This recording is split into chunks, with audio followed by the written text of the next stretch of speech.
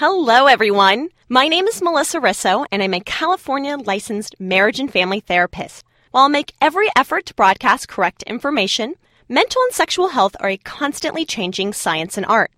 Therapists often differ in their treatment techniques, and the views expressed on this show are solely those of myself and my guests. So know that I'm not providing therapy. Suggestions on how to work up common mental and sexual health complaints are based on the best available evidence. Please consult with your own physician for any medical issues that you or someone you know may be having. Thanks for tuning in and enjoy the show. You're listening to Let's Do It with Melissa Risso, licensed marriage and family therapist, discussing mental health, relationships, and all the good stuff between the sheets.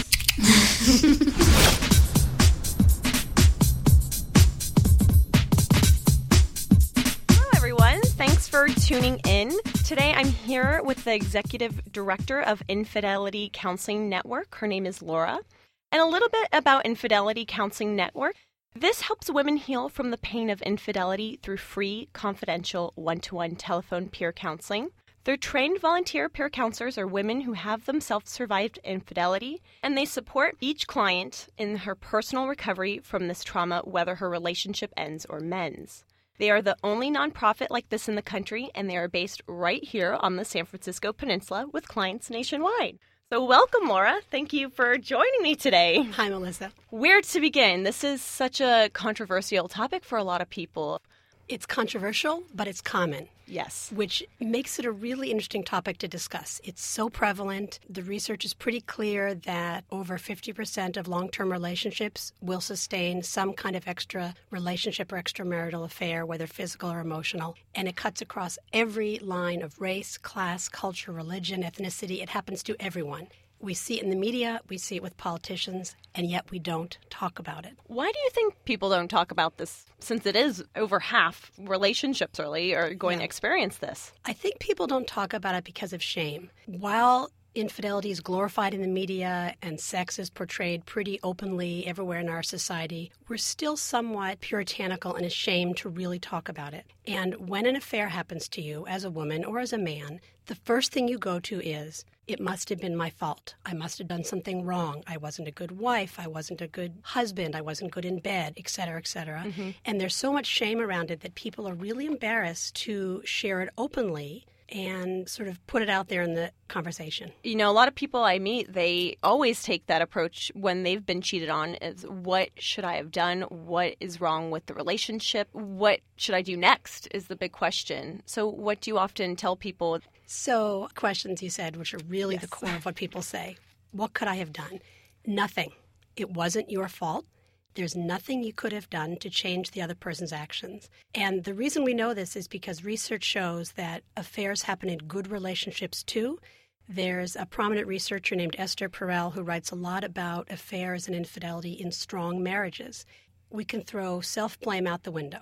Okay, so if the affair happens even in a good marriage or good relationship, it's clearly not the fault of the marriage, although there may have been issues there, and it's clearly not the fault of the person who's been betrayed. The reason we also know it's not your fault or the person has been betrayed is if we look at the reasons underlying why the person had the affair. And there are a combination of three factors that interplay. One is forces outside the relationship that pull them. Novelty, desire, sexual attraction, self-esteem issues, midlife crisis issues, although it certainly doesn't happen only in midlife. So forces that pull you out of the relationship.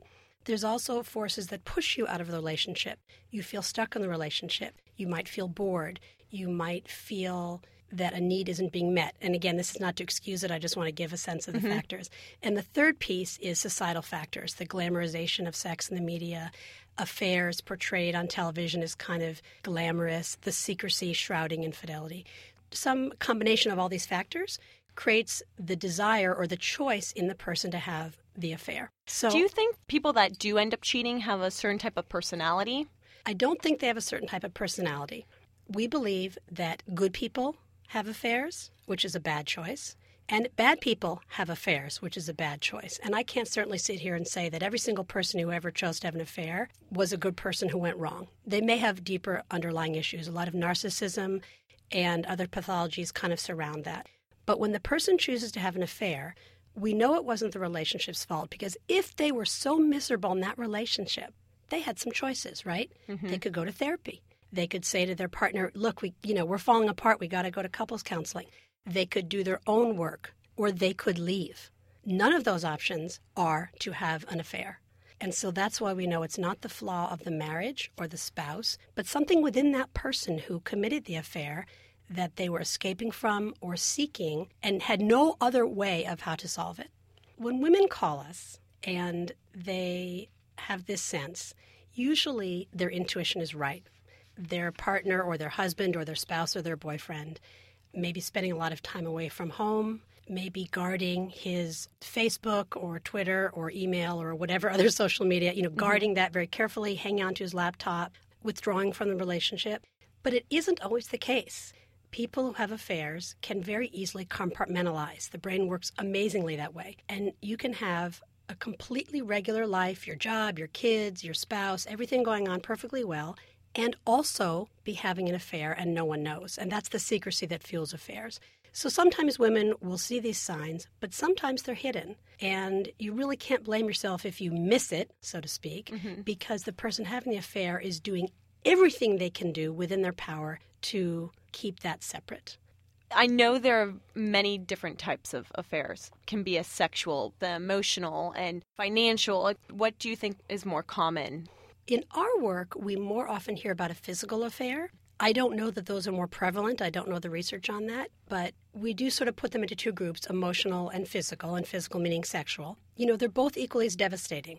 I've actually talked to a lot of women in our counseling who say the emotional is more devastating because somehow we feel we can get over the sexual act. Okay, he was with a prostitute, he had the affair with a coworker, it was a brief sexual act or a series of sexual acts, and sometimes we can get past this. But an emotional affair where there's a deep emotional connection outside of the marriage or outside of the primary relationship is really a betrayal, and that's often very hard to get over. And I've heard that where for women, the emotional piece can be more detrimental, but for men, it's more the physical. So if a woman's cheating on a male, and here we're talking about heterosexual couples, but for a male with a female partner, usually physical is more detrimental. And actually, that's the research I read. So I don't know if you have any comments around that. We primarily work with women, although men call us too. And anyone who has a partner or spouse or a loved one who has betrayed them is someone we will help and support. I think I only have sort of anecdotal responses that, everyone responds differently and everyone's pain is severe and deep. I sort of hate to compare, which would be worse. I also don't want to make a generalization that, women feel this and men feel this because I think it's very individual. So if I were a person calling in saying, I think my husband might be cheating on me, where should I go next or what should I do next? Is there any research or tools out there that I should be exploring? Well, once you've called us, what we do is we have peer counselors, and all of our peer counselors are women who themselves have been through infidelity, and our peer counselors are married, divorced, separated, and single. And we don't focus on whether the relationship is going to recover or it's going to end. What we focus on is the individual healing of that caller.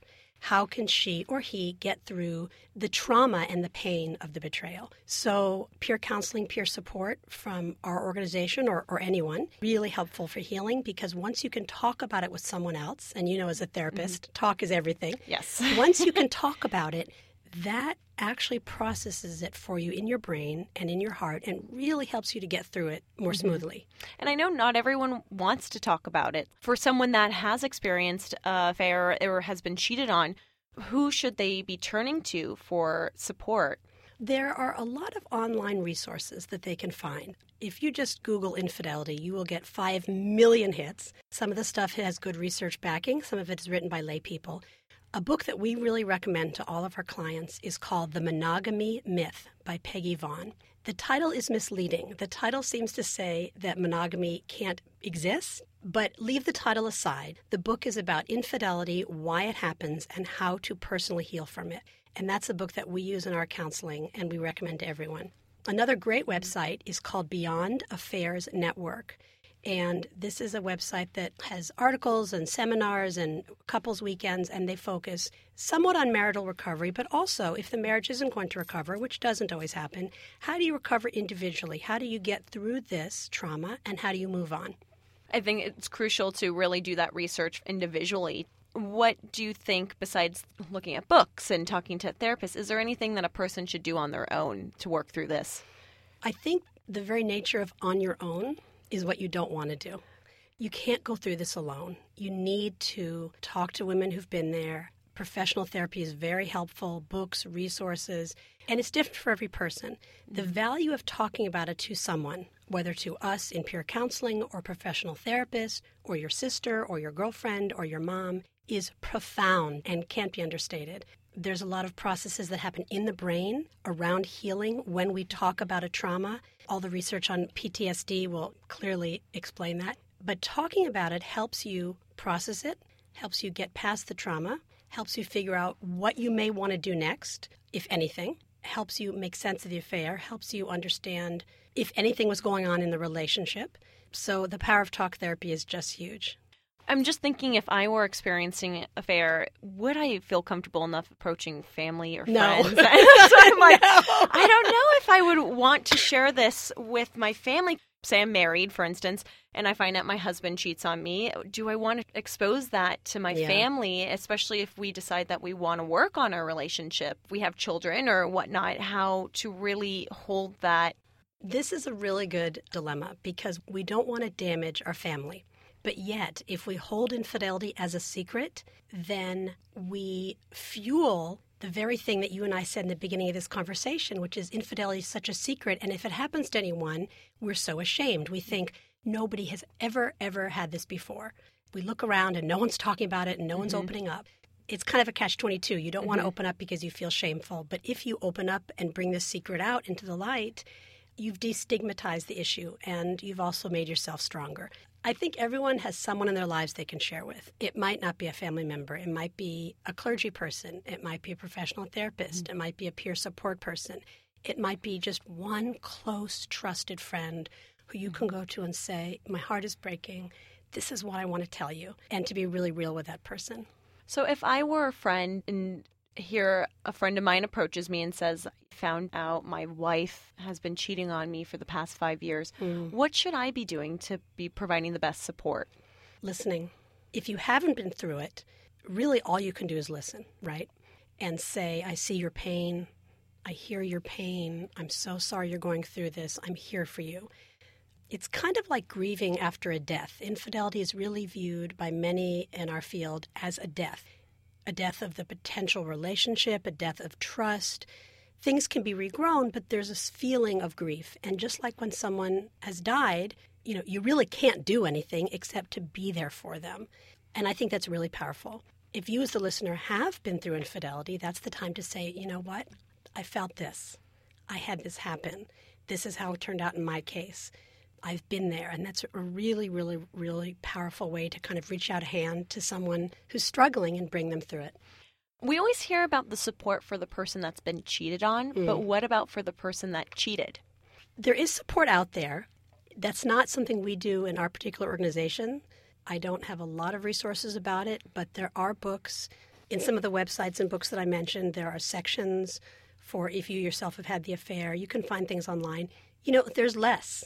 And maybe that's unfortunate because the person who had the affair is also in pain, is also in emotional distress. Otherwise, they wouldn't have done it. And I think it's so important that that's mentioned too. I've heard a reaction of different emotions towards the person that cheated, mostly anger. And so I can't help but wonder when I have a couple that comes through my office and around infidelity as to what's going on for both sides. But I'm also wondering what's going on for the person that cheated. Usually there's a lot of pain with that person. I think also there's denial, there's guilt, yes, there's confusion. How could have done this? And a couple that comes into your office is already at the stage of we want to try to recover. Yes. So there's some acceptance and acknowledgement of what has been done. It can also go the other way. The person who's had the affair says, I'm done. A couple who's come into your office is already taking that step towards seeing if it can recover the relationship. I think also the belief in personal change is really a profound indicator of how that person will recover. If you as an individual believe that you can change, and you've done this horrible thing, but you believe that you can change, then change is possible. And if you don't believe that humans can change, and you believe, well, this is the way I am, I messed up and I'm a bad person and I can never fix it, then you probably won't be able to mend it. For someone listening right now, what should they kind of look for if it's worth fighting for the relationship? The relationship takes two people to mend. The person who has been betrayed doesn't really have to do anything.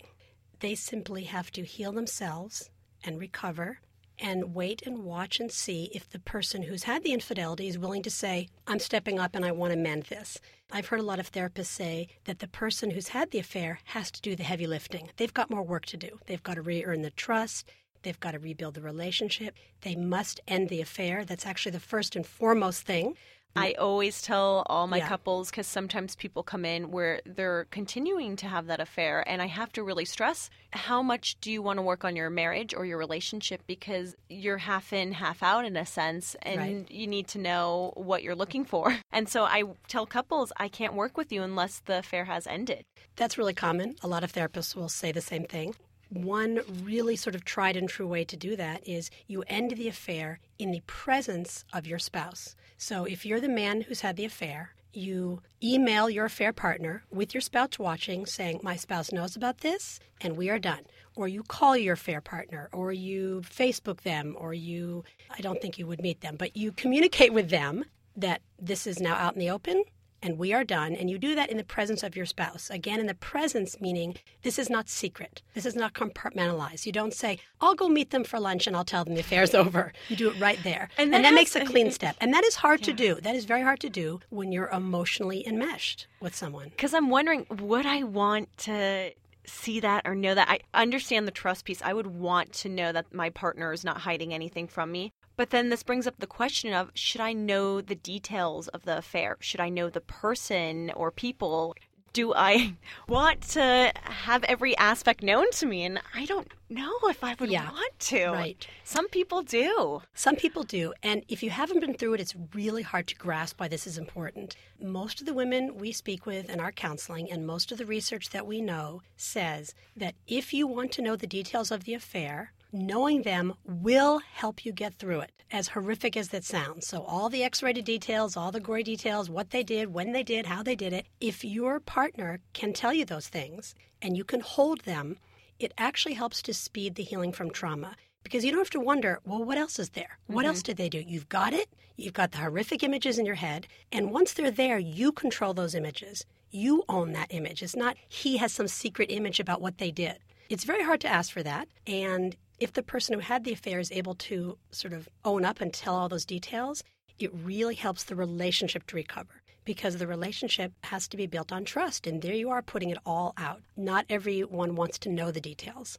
but it's okay to want to know them. Because I'm just wondering how much of that will be used against the cheater. And what I mean by that is, say, for instance, I come clean to my partner saying I cheated on you with a coworker. I see her every day. You know, we have to travel together across the nation for conferences. This is part of my job, but I ended the affair. This happened while I was traveling, and guess what, honey? I got to go on a trip next week, too.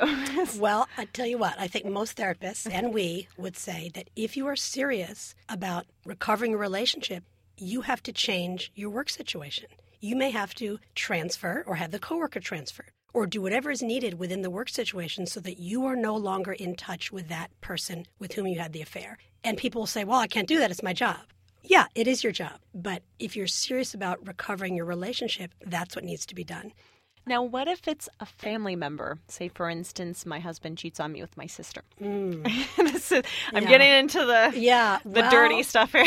Yeah, it's interesting. I guess it would be between that couple. Are they going to remove the affair partner from their lives? Are they going to see the affair partner at family events? I think they have to make a couple decision and a family decision. Mm-hmm. And to what extent that other woman, which is a term I really hate to use because it sounds like a, movie of the week, but the affair partner, to what extent that affair partner is really going to be involved in their lives. And that depends who else in the family knows.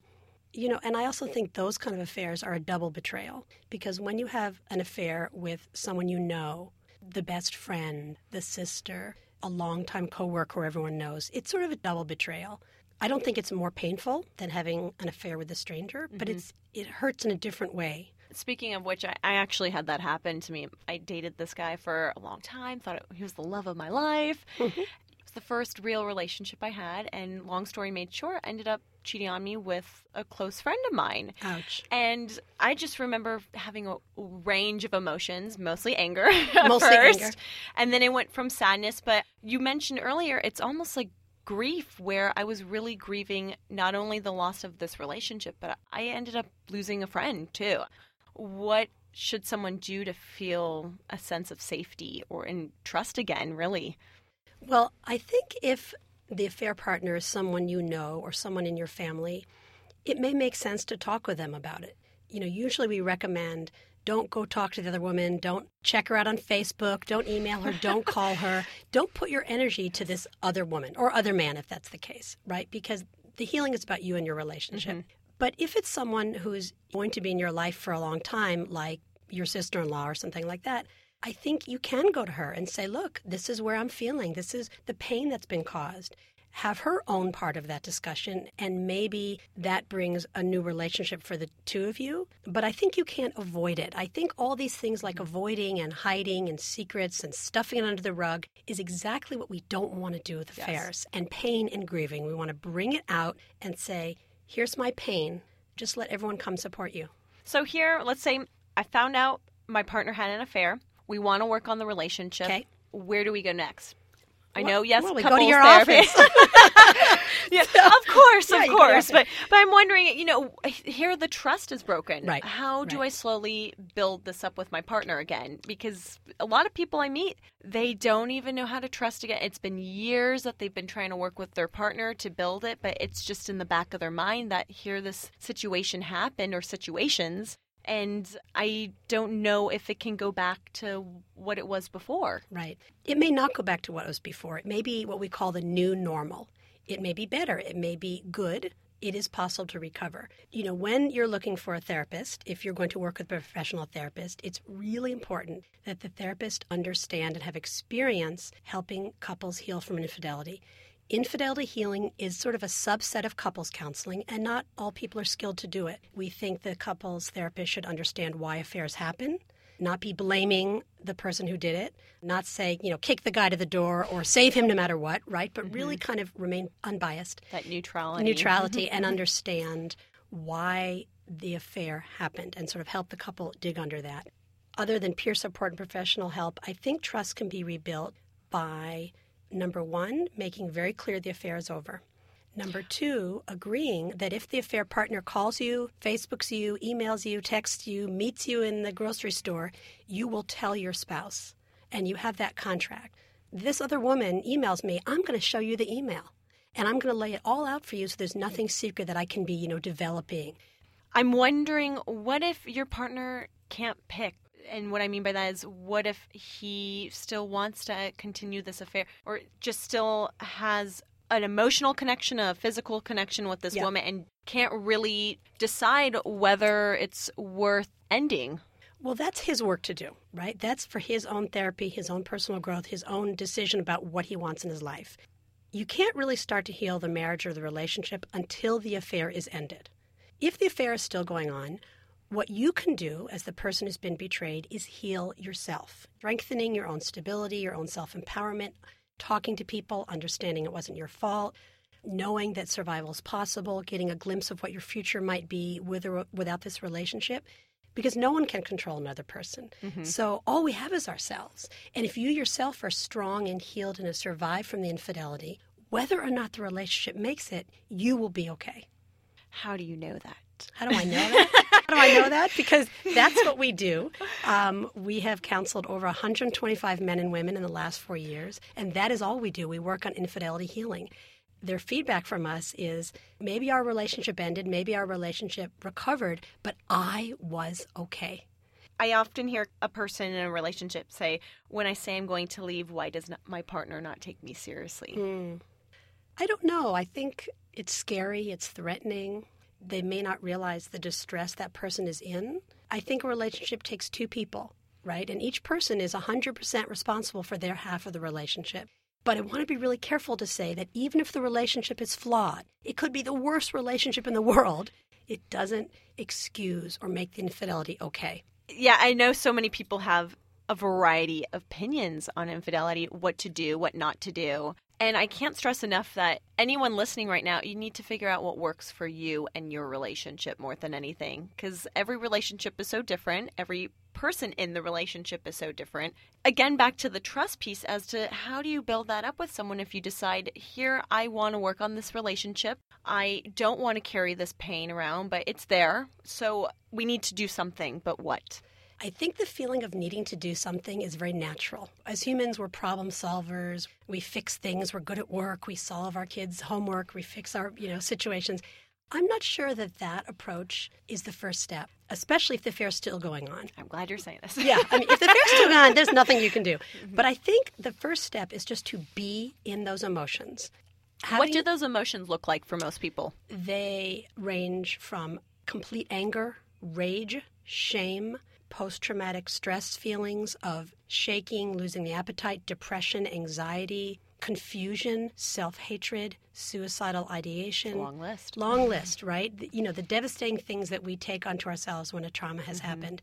And it's a roller coaster. One of our clients used this word, a roller coaster. And you're up and down, day to day, hour to hour. And anyone who's been through this knows exactly. You have to kind of wait for that to settle before you can really do anything. Because I met so many people, they're like, I feel like I'm going crazy. My emotions are just going here and there and everywhere during this. You feel like you're going crazy. It's not a typical feeling for those of us who lead our lives and are in control and have jobs and families and feel successful in our lives to have the floor ripped out from underneath you. We've heard women talk about this as if a bomb was dropped in the middle of their lives, as if their heart was ripped out. One of our clients described it as if her limbs were torn from her body and she was just graphic. It's an image of violence. And a betrayal feels like an emotional violence done to you. The first thing you do is you heal yourself through therapy and peer support and reading and taking care of yourself, whether that be eating, exercising, whatever it is, sleeping. The self-care to kind of get the boat to stop rocking, get your world to stop rocking before you can even begin to think about recovering a relationship, before you can even begin to think about what do I want? Because when a bomb has been thrown in your life, you don't know what you want. You may think, oh my God, I have to kick this guy to the door, or you may cling and say, I can't give up my 30-year marriage. And you don't know the answer, and you have to sort of get comfortable in that gray area that most of us don't like to live in the normal world. Because it has me thinking of, do people have that break away from their partner? Meaning, do they take a week off and go somewhere and just kind of process what's happened on their own? Again, everyone handles it so differently. But then the other thing that's coming up for me is, what if you have kids and say you're married, you have children, or even if it's not your biological child, here children are in the picture and they notice this relationship in their life that's starting to shift or change, and how, if you do you approach this with them? I think the idea of, do you go take a break for yourself from your life, or do you stay right in your life and be engaged is really different for every person. Yes. And I don't know that there's a right answer. You may conduct your regular life because regular life, you work, your kids, your friends, your volunteering, that does sustain you. And there's something about kind of leaving that life which can be depressing for people. On the other hand, getting a break from the emotions can also be very healing. Take a day off, an afternoon off, something like that. Regarding telling children, the research is really divided. It depends on the age of the children. It depends on sort of where you are in the recovery or ending of the relationship. So your listeners can go online and find very, very good researchers who will say, do not ever tell the children, and this is why, that they're not developmentally equipped to handle their parents' sexuality, let alone sexuality outside the relationship. And you can find excellent researchers who say, yes, the children do need to know. But is there an age that most of this research has said don't share and do? I'm going to generalize. I think that teenagers and older can handle some of the information. I think younger children cannot. Okay. So what you can say is, Mommy and Daddy are having a problem in our marriage. We're trying to work on it. Mommy and Daddy are trying to figure out our love for each other. We're trying to solve the problem. So you can tell the truth to children, because children sense tension in the household regardless, without telling them the facts of the affair. Then if the marriage ends, if they're younger children, you may say, Daddy didn't want to be married anymore. which is, again, the truth without talking about the affair. Teenagers and older kids may be able to handle it, but it really depends on the child. I think that's a case by case where you really need to ask yourself, if someone listening right now has children, what would be best for my children? And for myself too, but... Right. And you can also consult a family therapist, a school counselor, someone who really knows developmental ages of kids and where your child is and what information they can handle and how much. I know some people ask themselves, okay, here I found out my partner has cheated. What's the likelihood of them cheating again? Cheating again is an interesting word because did they cheat once? Did they have one affair? Did they have a series of affairs? Was it a 5-year relationship with one woman? Was it a series of prostitutes? I think that's sort of hard to quantify. Mm-hmm. We do know that most relationships that sustain an infidelity do recover. And I know people love to talk about the divorce rate is really high and no one can be monogamous anymore in our country. We'll set that aside. But the majority of relationships, marriages and long-term relationships that have an affair in them do mend, but some don't mend. Have you noticed anything different in those relationships out of the ones that have mended and ones that haven't? I think if you're really seriously going to mend your relationship, in addition to understanding why the affair happened, you also have to work on affair prevention. And the way you prevent affairs is mind-bogglingly simple. All you do is you talk about your attractions, because attractions are natural. It is okay to say, boy, you know what, I have this new coworker. She's really attractive. Or this guy at the grocery store is kind of hot. Whatever your personal language will be. Mm-hmm. And by bringing those conversations into the relationship, you take the power away, right? You bring that out. Everyone has attractions. You can look at someone you find attractive, but you're not going to act upon it. It's very hard to bring that into a relationship. It sounds terrifying. It sounds really counterintuitive. Why would I tell someone else that I think someone else is good looking? But it's simply words. And by bringing those words into the relationship, you acknowledge that as a sexually healthy adult can have attractions, but doesn't need to do anything about it. But what if my partner has this fantasy that I can never fulfill and they just have this drive for it? So I think it doesn't start with just saying, hey, there's this hot woman over there. Right? I agree. Right. I agree. That would be another blow in the relationship, and you have to question all your work. But what you've done after you've recovered the relationship, the marriage or the other relationship, is that you have a conversation, a trusting conversation about what do we as a couple do about our natural attractions. You may both agree not to talk about it, but you may also both agree to mention them. And if the ground has been laid that you're going to mention them, then the comment won't be, oh, wow, that woman's really hot. But boy, you know what? I find that person attractive. There it is, but it doesn't impinge on my attraction to you. What if I can't even communicate in my relationship? We don't have the best communication skills. So how am I even supposed to be discussing the affair, discussing what this person is attracted to, all these different things? You know, communication is a critical part of every relationship. This is where professional therapists come in. This is where peer counselors such as we come in. The book Monogamy Myth has some great information about how to open up communication in the relationship. And those are skills that can be learned. Because a lot of the couples that come to my office, I tell them you're going to slowly have to build up that trust. But more than anything, you're going to have to work on how you communicate with your partner. It's so important. And you can't really feel safe communicating if you don't trust each other. So Exactly. I'm glad you put the trust first. Right. You build the trust and you learn to communicate together and you create a safe place in your relationship for how you're going to talk about sex, how you're going to talk about attractions. What are you going to do if someone gets hit on in a bar? And this goes back to one of the reasons why infidelity happens is that it's so secret. We don't know how to talk about sex in our relationships. We're never taught before we get married or have a relationship, you're going to need to keep discussing this. Mm-hmm. You know, it's not just a one-time dating conversation, but it's something that you're always looking at again in that relationship. Also re-examining in the relationship, what is our belief about monogamy? Mm-hmm. What is our commitment to monogamy? Not all couples need to commit to that, but if they've chosen to, what does that mean? And always communicating and reevaluating and reviewing what the couple believes and wants to do. That brings up again, I'm thinking how some people really need to establish those boundaries. So what would be considered cheating? Some people, they would say if you are kissing someone, that's considered cheating. If you're holding hands with someone, everyone has a very different index as to what is considered cheating or not. And so I think it's important that in your own relationship, you ask your partner what's comfortable and what's not. But then this brings up The other thing where a lot of people maybe go to, why are you asking me this? Are you thinking about cheating? Where's this going? That would be a phenomenal conversation to have in a marriage. Are you thinking about cheating? I am thinking about cheating. Why? What's going on with you? What's happening in the relationship? That would be really powerful. A relationship that could hold that conversation would be an incredible relationship. Well, I'm thinking, though, you need to be open to listening and hear what's going on for him or her, because a lot of people will start to interrupt and not really understand where that person's coming from. But that all goes back to strengthening the relationship. For those listening, anything that you would really want them to take away from hearing about infidelity? And both for those that have been cheated on and for those that have cheated, or even friends of people that they know that a friend or a family member is going through this in their lives. I think the first thing to do is know that it wasn't your fault and you're not to blame, and to talk to someone who's been there to help you understand that. You can contact our website through www.infidelitycounselingnetwork.org.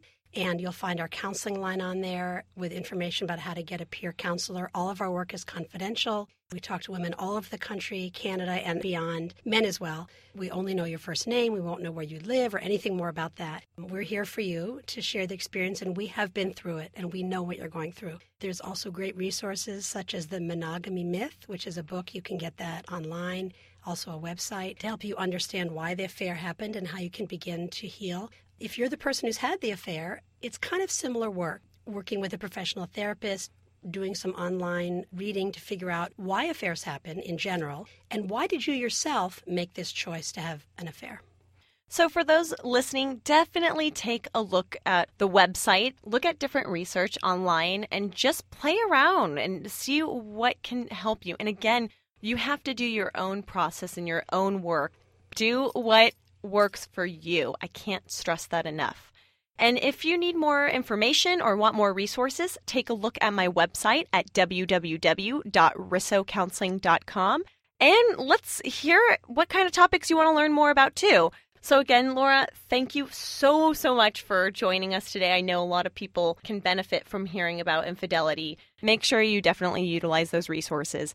And as I always say to you guys, let's start talking about mental and sexual health. So let's do it.